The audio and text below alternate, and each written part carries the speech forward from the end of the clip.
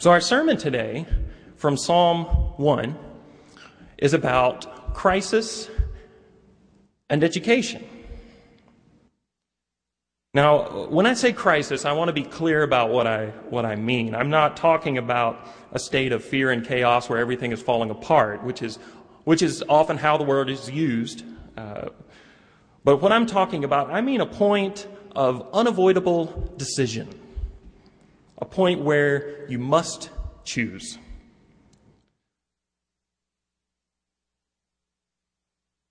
So when we talk about crisis to describe this sort of turning point where things will be different, whether or not you choose, you have chosen, and things will be different, and this is your choice that's in your hands. Speaking of crisis in this way, I think we can see that all around us, this is kind of a season of crisis. You know, the leaves are changing, things are coming around. Nationally, we notice, there's a presidential election coming up, and there are choices there that are going to come. There's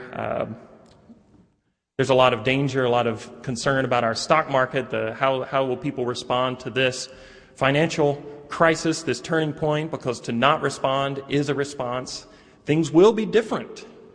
These are crises. Locally, we've heard about Italian radioactive waste wanting to be shipped to Utah. This is a crisis. This is a turning point. It's a decision that must be made. And of course, in this community, there are decisions about leadership, about the interim pastor.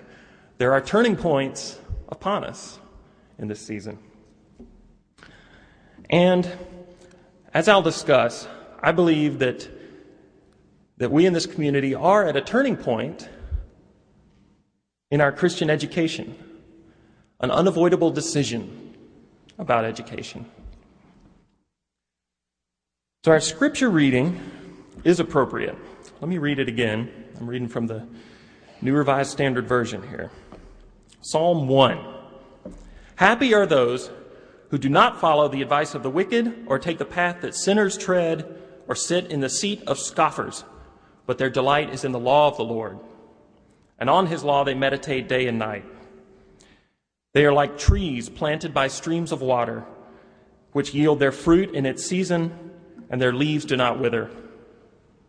In all that they do, they prosper. The wicked are not so, but are like chaff that the wind drives away. Therefore the wicked will not stand in the judgment, nor sinners in the congregation of the righteous. For the Lord watches over the way of the righteous, but the way of the wicked will perish. As you can hear, Psalm 1 presents us with a crisis point. It says you have the way of the righteous or the way of the wicked. Either or, black or white, you have to choose. No waffling allowed. This psalm is much like other crisis points in the Bible in that if we look at it closely, we seem to find within the crisis both a question and a calling. Question and a calling. And I'll admit something to you. I don't really like these kinds of crisis points.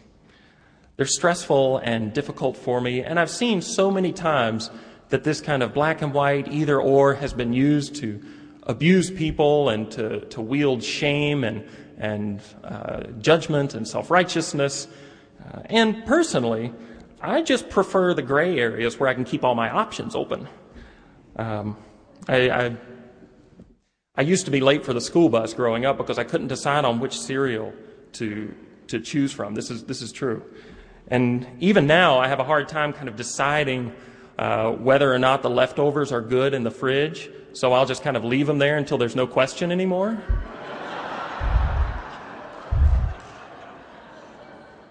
I mean, I hope that I'm not the only one who does this. But then a few years ago, I was faced with a crisis point. I was confronted with a decision that I could not put off or avoid. I was brought face to face with my priorities. Where are my priorities? And I was changed because of this crisis point.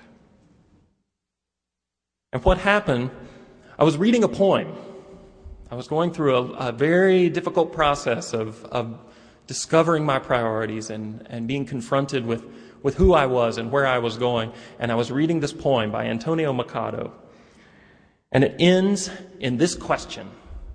He asks, "What have you done with the garden that was entrusted to you?"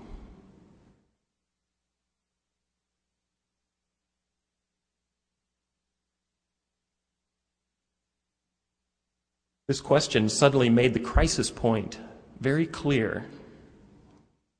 I could continue on as I was, trying to live up to everyone's expectations, trying to be responsible in the eyes of the world, trying to be everything to everyone, trying to keep up with everything that I should be doing, while neglecting my soul, while neglecting my relationship with God, neglecting my relationship with my neighbor.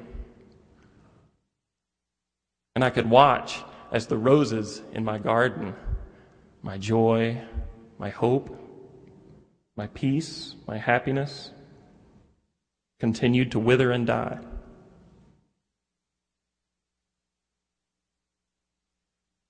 In the same way, this psalm offers us the gift of clarity. The ways of the world are based on violence, are based on exploitation, are based on oppression. The advice of the wicked says to destroy yourself through addiction. The path of sinners is to fear your neighbor, to hate your life, to be ashamed of your body. The seat of scoffers is the place of self-righteousness and judgment. And so the psalm brings us this clear question. What are we doing with the garden that has been entrusted to us?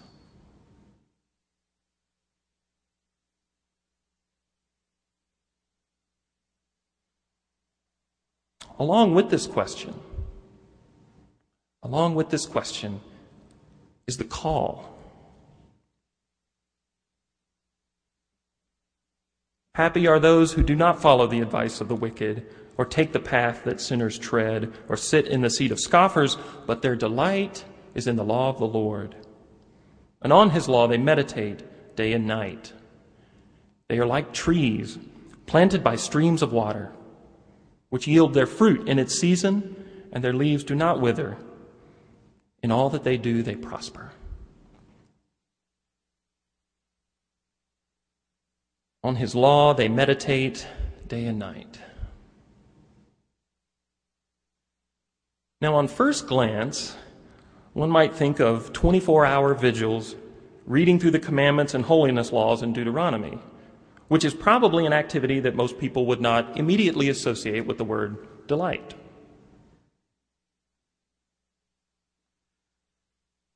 Well, the Hebrew word here that we translate as law is Torah.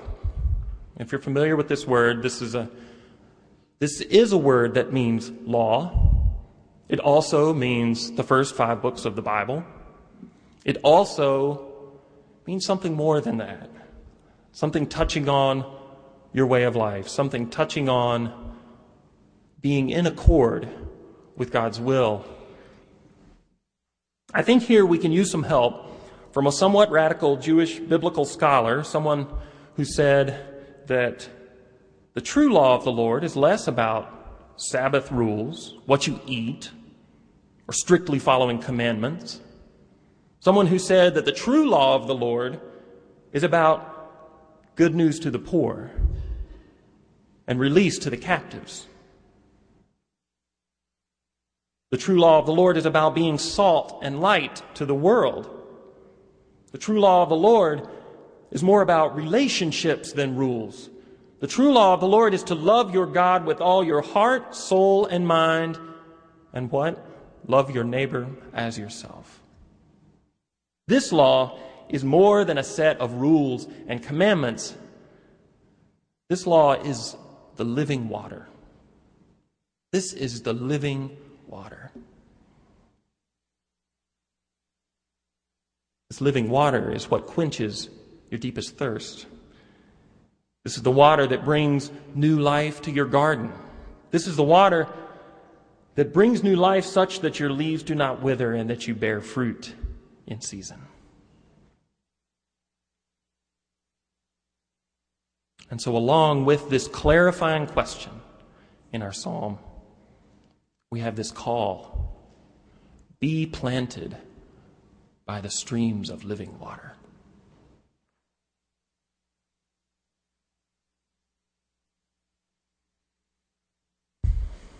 Now, in the short time, in the couple of years that I've been connected to the First Baptist community, I've seen some real struggles, and I've heard about others. And through it all, I've seen that this is a church that has bent, but not broken. The communion we share has never given in to the cold winds of bitterness and division. And therefore, we can know for certain that within our midst, sitting amongst us today, within our garden are trees that are planted by the living water. I've met so many. Larry with his enthusiasm, and Lisa and Wendy with their consistent efforts for the education and Sunday school program. Jackie with her sense of humor, and Dennis with his music, Judy with her yoga practice, Miss Hattie with her graciousness, Marion with her passion, Esther and Ken with their creativity working with the youth. There's really too many to list. It's astounding how we find these trees in our garden.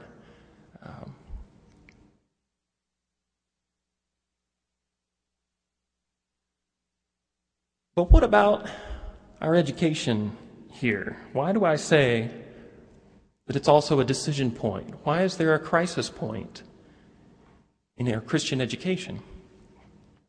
Because it is. It's glorious that there seems to be some new life coming in. We have a new facility, the painting of the rooms and chairs and new attention being paid to the Sunday school program, and this is so valuable. Why do I say that we are at a crisis point now? Because I believe that the most important education is not merely what's in the Sunday school curriculum. Most important education is what the children see in us. Are we teaching them forgiveness? Are we teaching them joy?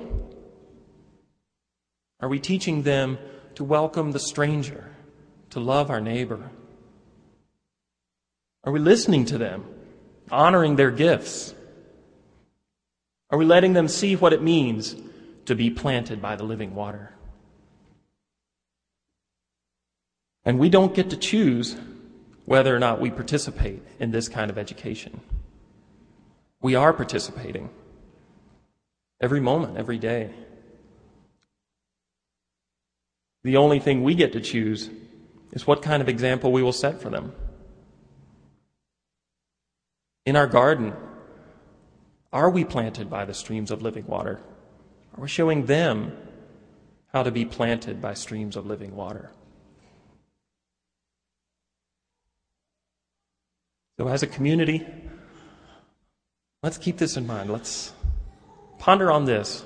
What are we doing? What will we do with the garden that has been entrusted to us?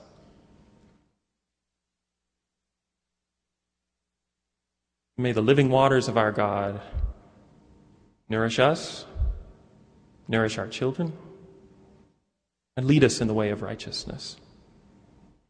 Let's pray.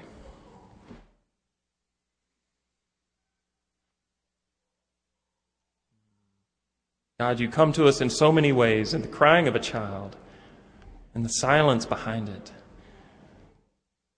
in the sunshine outside, and in the warmth of fellowship inside. Lord, we pray for your streams of living water, because without them we are nothing.